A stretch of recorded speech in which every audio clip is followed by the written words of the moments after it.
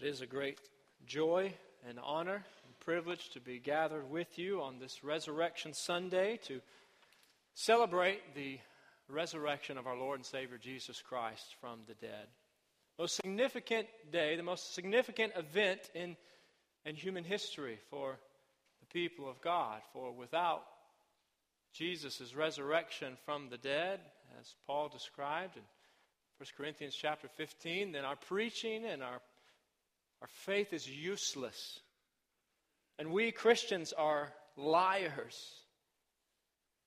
This story, this event, the central story of the Word of God is either true or it is not. And if it is true, then we must stake our lives upon it. We must build our lives on the truth of the gospel of Jesus Christ. If it is not true, if it is false, then our gathering together this morning is meaningless, is useless.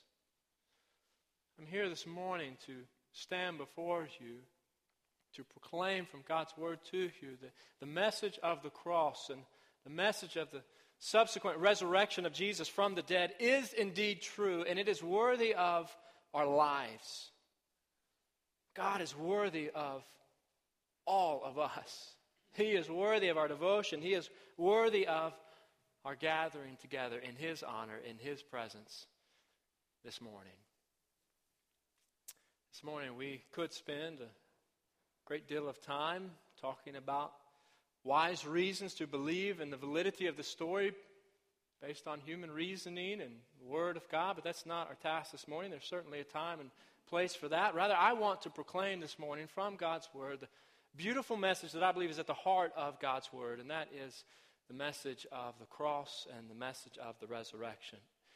And in order to do that, I want to look at two passages of Scripture primarily together. One from the Old Testament in the book of Genesis, the first book of the Bible, and the other from the New Testament letter that Paul wrote to the Romans. But both of these contribute to one unified, overarching, connected story of redeeming love that is found in God's Word together. And as we look at God's Word for the next few minutes together, I want to go ahead and communicate what I believe the central truth that we will see from God's Word is today, and it is that the God who has demonstrated His great love for us invites us to demonstrate our great love for Him.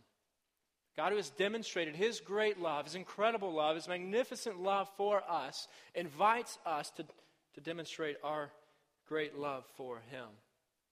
I invite you to open up a Bible with me, to look with me at God's Word, as I believe there's great significance in looking at the words of Scripture together. Genesis chapter 22, first book of the Bible. And if you don't have a Bible with you or a Bible app on your phone or your tablet, then let me encourage you to grab one around you. There are a number of Bibles in the pew racks around you. And if you don't have a Bible at home, a personal Bible, let me encourage you to take this Bible. Take it, use it, read it, learn it, digest it, apply it, for it contains words of life. We'll certainly replace it. If you're using a pew Bible, I believe it's page 16 that we find Genesis chapter 22 together. But as you are turning to Genesis, the 22nd chapter, I want to catch us up to speed as to just what is happening as we enter into this portion of God's story. We've been studying the book of Genesis together as a church family for several weeks now, and we have seen that this ancient man, Abraham, who we know of, we've heard of, important figure in the Bible that plays a great role in our faith. Abraham was promised a tremendous blessing, promised by God that his name would be great, that his descendants would be numerous, that all nations of the earth would be blessed through his descendants. And for some time now, for a quarter of a century, for 25 years, Abraham and his wife Sarah have been waiting on the fulfillment of these promises. At least concerning their descendants, it is as if the promises of God that have been made by God to them are just not happening. And then all of a sudden now, Genesis chapter 21, the chapter just before we enter the story today, the promised child is born. The long-awaited son, Isaac, whom God had promised, is born. Now we pick up the story in chapter 22. Genesis 22, beginning in verse 1, God's Word reads this way. Sometime later, God tested Abraham. He said to him, "Abraham, here I am," he replied. Then God said, "Take your son, your only son whom you love, Isaac, and go to the region of Moriah. Sacrifice him there as a burnt offering on a mountain I will show you." What? God, are you serious? I want us to pause for a minute and think about what Abraham must have been feeling as he heard this request, this command from his God. He had waited and waited and waited on the birth of this son, and now God is asking him to sacrifice this son as a burnt offering to him. And it's not as if God doesn't know what he's asking here. His language makes very clear. Take your son, your only son, whom you love. And oh yeah, that's Isaac.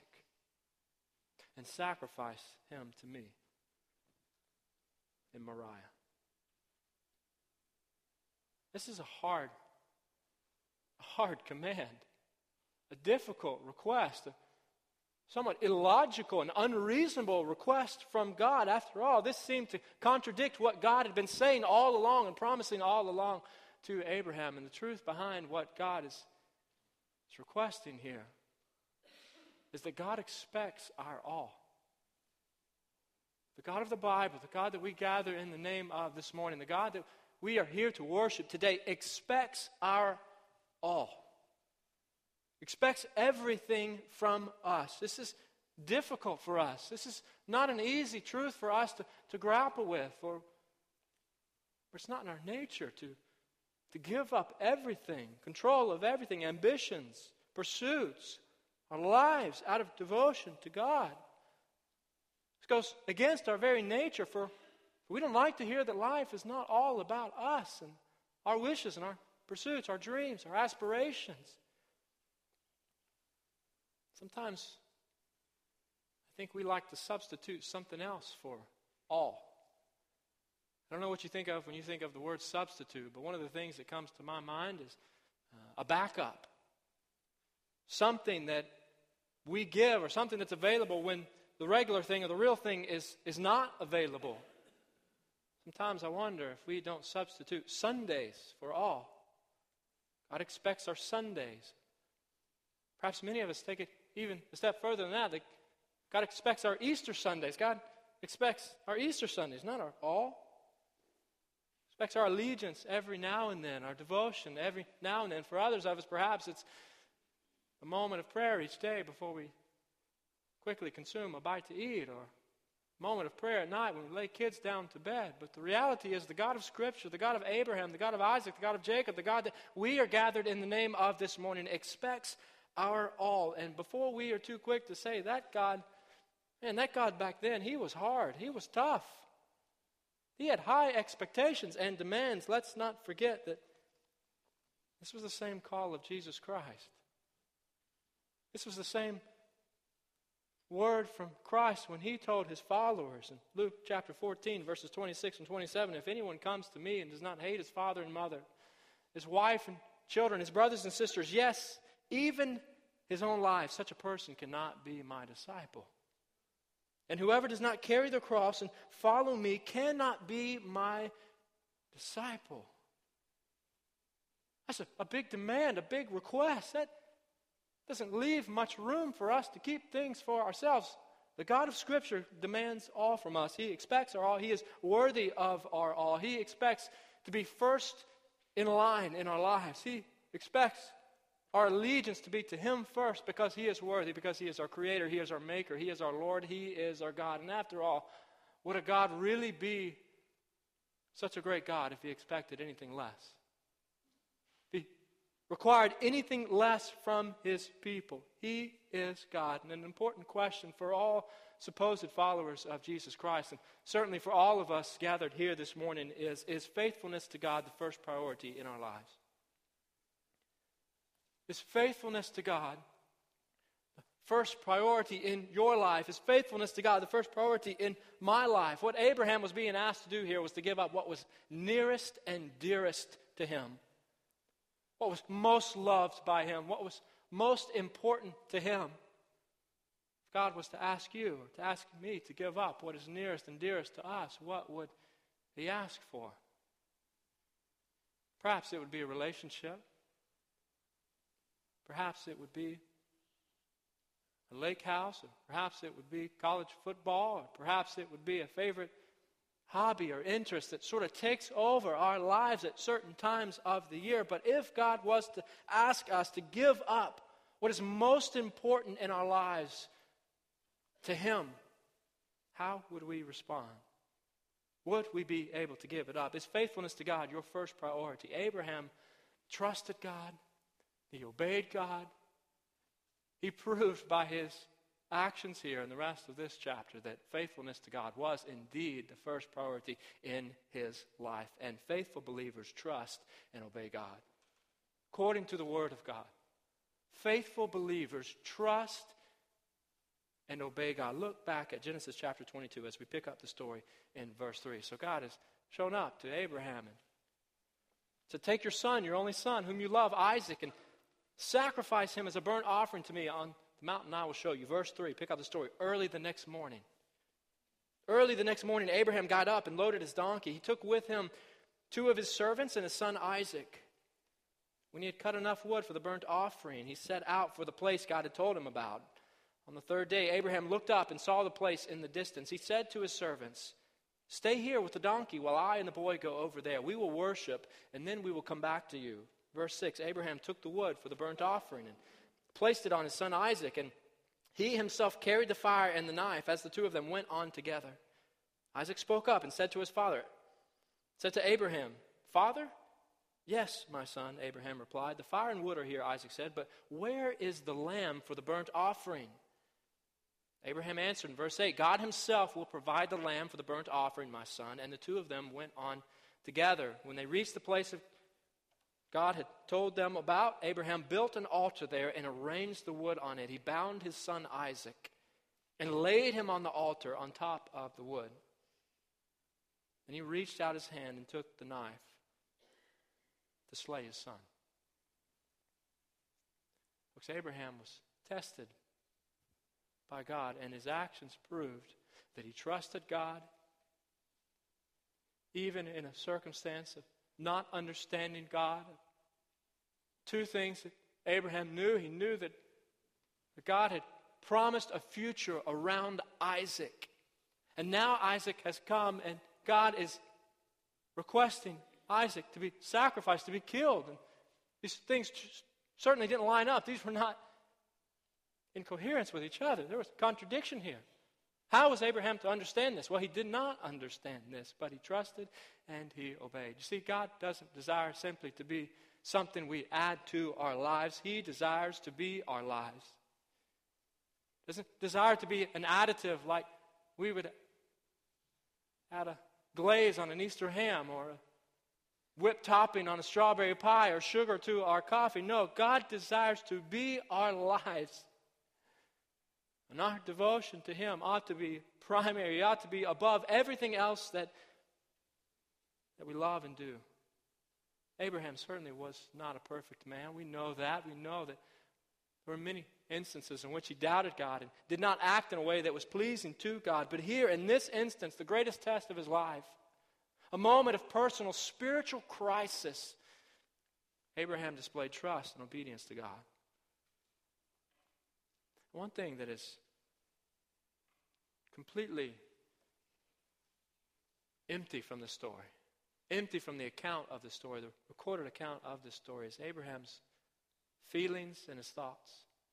We don't have any window into what he was thinking or why he was doing what he was doing, but we have to imagine that the preparations for this three-day journey and this journey itself must have been absolutely agonizing for Abraham, as he did not understand what he was being called to do, yet he obeyed quickly early the next morning. Does your life demonstrate obedience to God?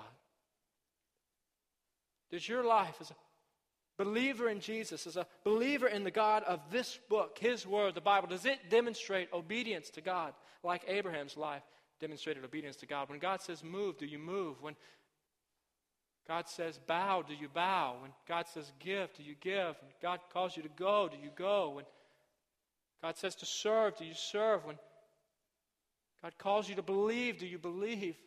Reality, according to the Word of God, according to the Bible, is that God invites us, all of us, to submit to Him, to submit to His Lordship, to give our lives to Him. Does your life demonstrate obedience to God, and does your life display trust in God? Does your life demonstrate obedience to God, and does your life display trust in God? Look back at verse 7 of Genesis chapter 22 and see what Abraham's response is to this question that his son Isaac asked him. Isaac speaks up. He notices that something is not quite right. Everything is not together. And he says, Father, yes, my son, the fire and wood are here, but where is the lamb for the burnt offering?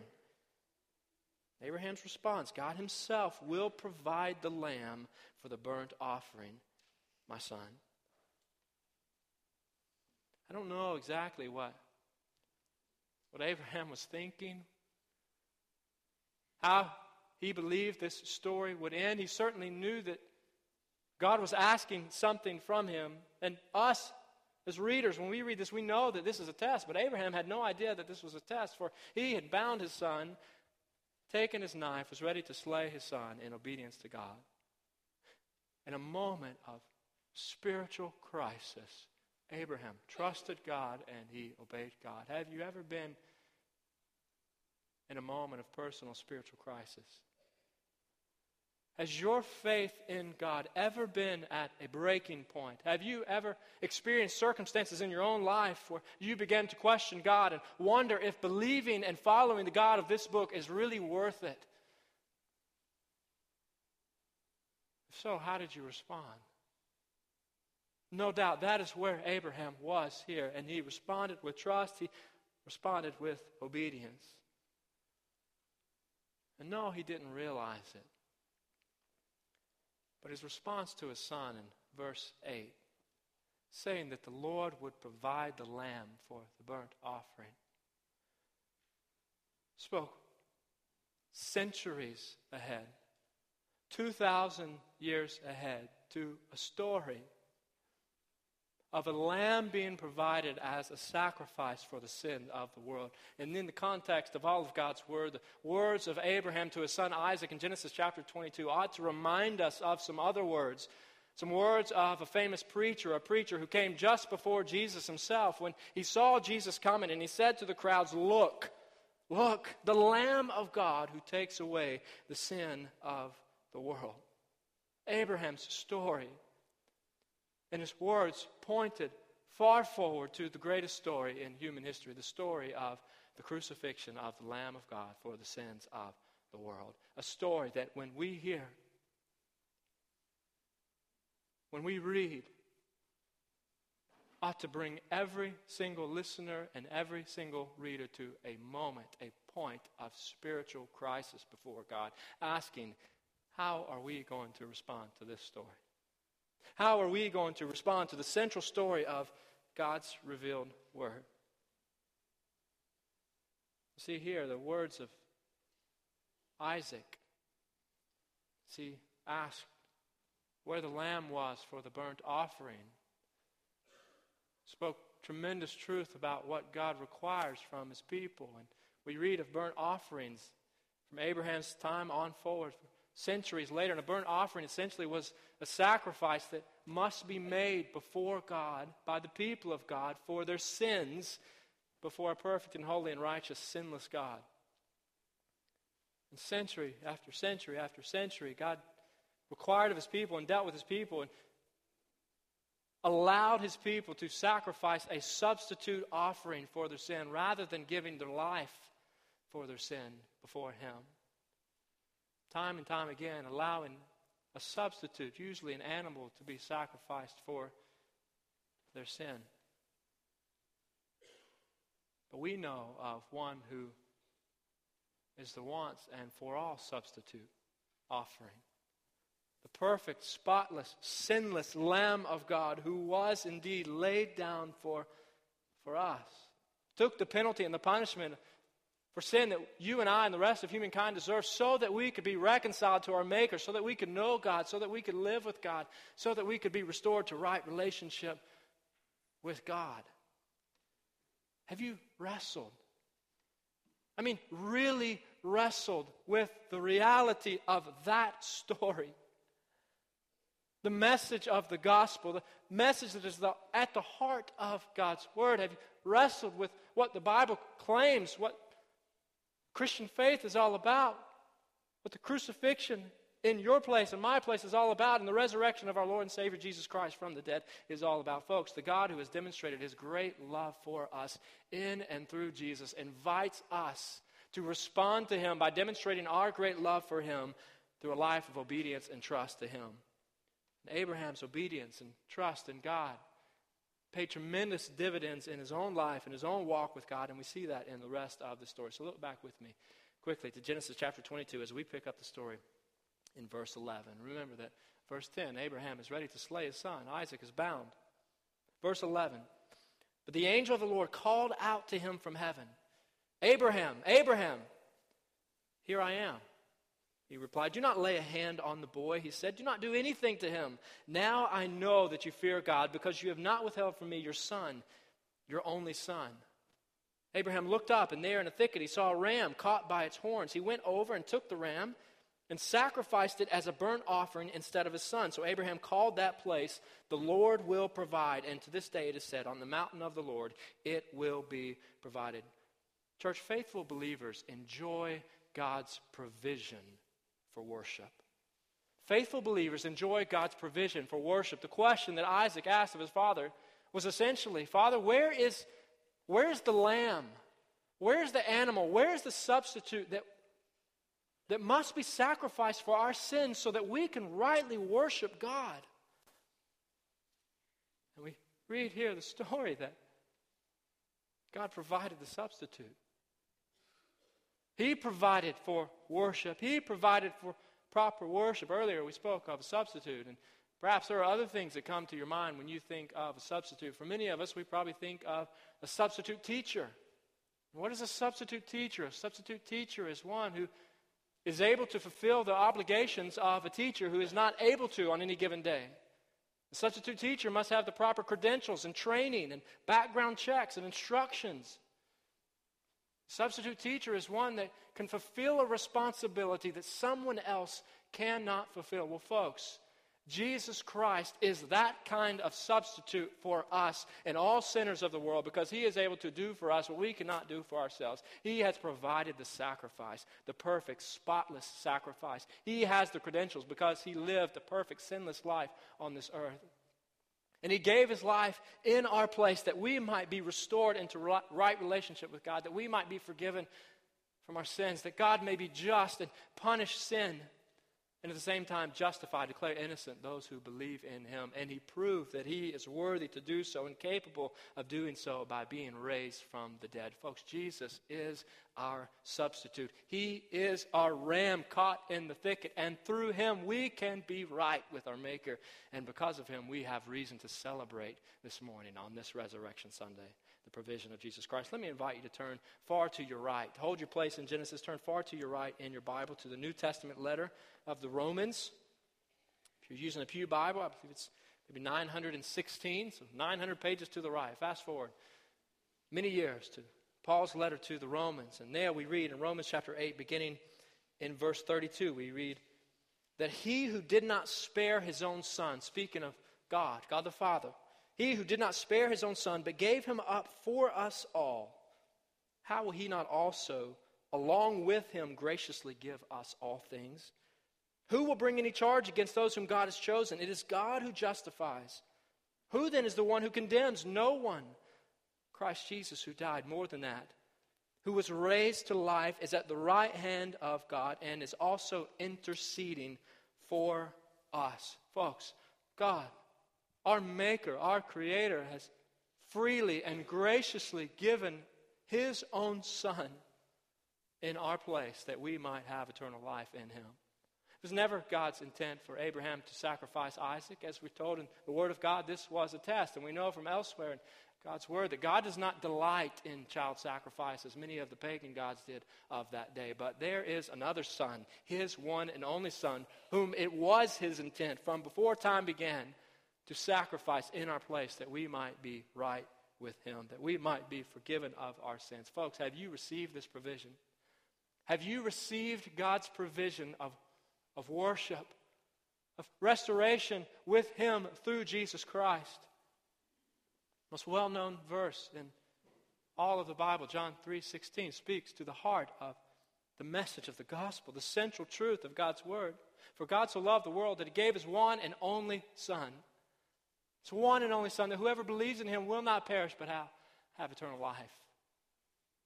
Folks, we receive God's provision by believing in His Son, who is our provision. Have you received God's provision? And secondly, if so, are you enjoying His provision? Are you enjoying the provision of Jesus Christ?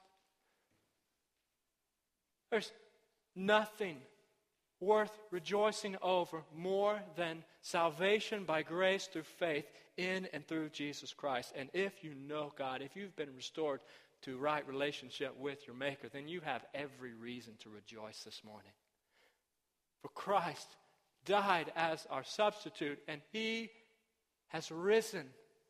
He has been raised from the dead, and He will return. He will come again for His people, that we might live forever with Him. Let's live by that gospel truth. Let's stake our lives on that truth, the truth of the Word of God. For God, who has demonstrated His great love for us, invites us into a relationship with Him in order to demonstrate our great love for Him. And one final truth from God's Word, Genesis chapter 22, and together with Romans chapter 8, that I want us to see this morning, and it is this. It's that God assures faithful believers of their present and future condition.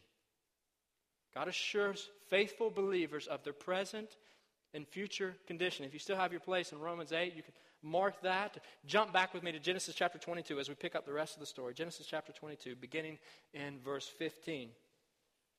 And there we read, "The angel of the Lord called to Abraham from heaven a second time and said, I swear by myself, declares the Lord, that because you have done this and have not withheld your son, your only son, I will surely bless you and make your descendants as numerous as the stars in the sky and as the sand on the seashore. Your descendants will take possession of the cities of their enemies. And through your offspring, all nations on earth will be blessed because you have obeyed me." Then Abraham returned to his servants, and they set off together for Beersheba, and Abraham stayed in Beersheba.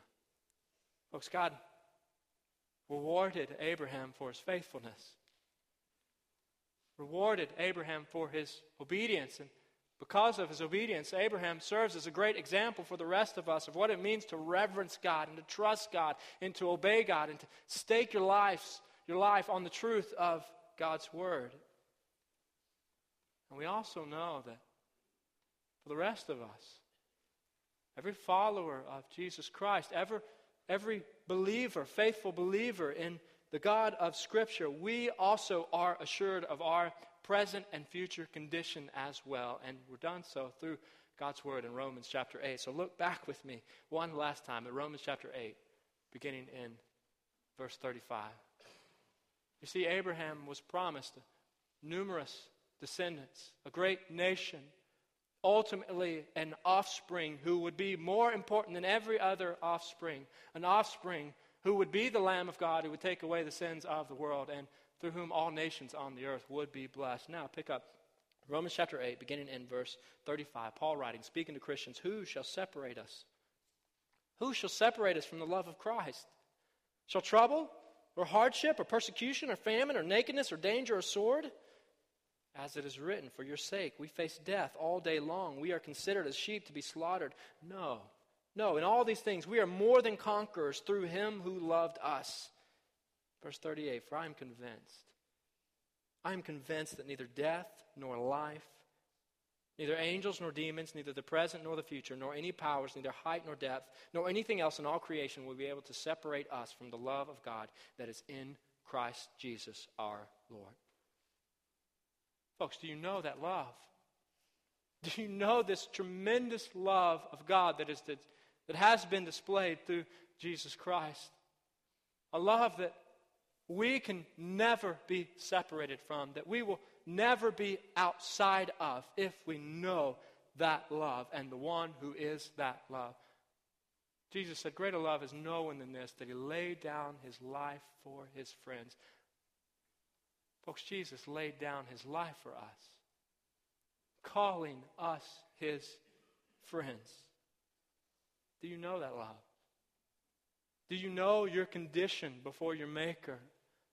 Do you know your status before God? Have you gone from death to life? Have you gone from hopelessness to great and everlasting hope? Have you gone from guilty to receiving the innocence, the purity of the one who is Jesus Christ? Have you gone from a life that is ruled by you, where you call all the shots, and live for you, to a life that surrenders and bows before the one who is your God, the one who has demonstrated great love for you, so that you might respond with great love and devotion for him? I want to conclude by posing a question that I believe is at the heart of this message. In fact, at the heart of God's Word, at the heart of the message of Easter. And it is this: do you know where you stand before God? Do you know where you stand before God? Do you know your condition before your Maker? Do you know your present and future status before the one who is the great I am? Folks, if you don't know, God invites you to know. He invites you to know. He calls you to know through faith in Jesus. Through receiving the tremendous sacrifice of his one and only Son in our place. You can know today if you don't know. Just a moment, we're going to have a time of response. And let me encourage you to respond to the truths of God's Word, to respond to the message of the cross and the resurrection, to respond by praising God, to respond by worshiping God, to respond by trusting in Jesus for salvation, to respond by giving your life to the one who is worthy of your all. In just a moment, we're going to do something a little bit different from what we normally do, but time of extended response. And I want to invite you, as you've heard already today, you know that a family very dear to this church has experienced great tragedy, sudden loss of a child unexpectedly. I want to invite you to pray for them. Pray that the hope of the resurrection will be felt and known. You may know them well, you may not know them at all, but as people of God, let's pray that God's presence would be near to them, that it would comfort them. Let's also pray that as a church family, we would experience the hope of the resurrection today. Let's pray that this community would experience the hope of the cross today. And so I'm going to pray, and then I'm going to invite you to stand, sing together, pray together. Let's respond to the one who is worthy today. In fact, I'm going to ask if Ben, our minister of students, would be down front with me, if James, discipleship pastor, would be down front as well.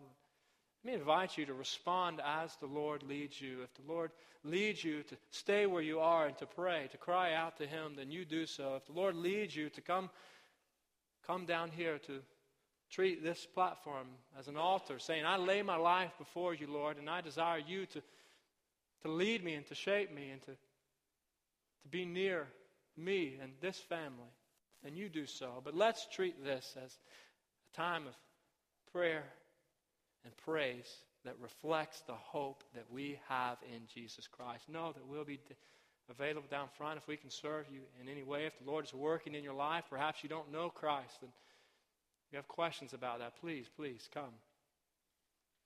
Come and talk with us. Allow us to pray with you. Let's pray together, and then let's respond together. Father, we are grateful for this day. We are grateful for your provision. Lord, we're grateful for the way that you provide for our basic needs day after day after day after day. But Lord, even more so today, we are thankful for your provision of salvation in and through Jesus Christ.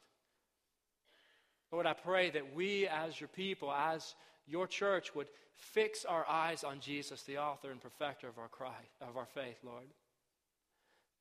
That we would seek you, that we would serve you, that we would live for you, that we would lift one another up in prayer to you, for you are able, for you are worthy, for you are gracious. Lord, for you are good. Hear our praise now.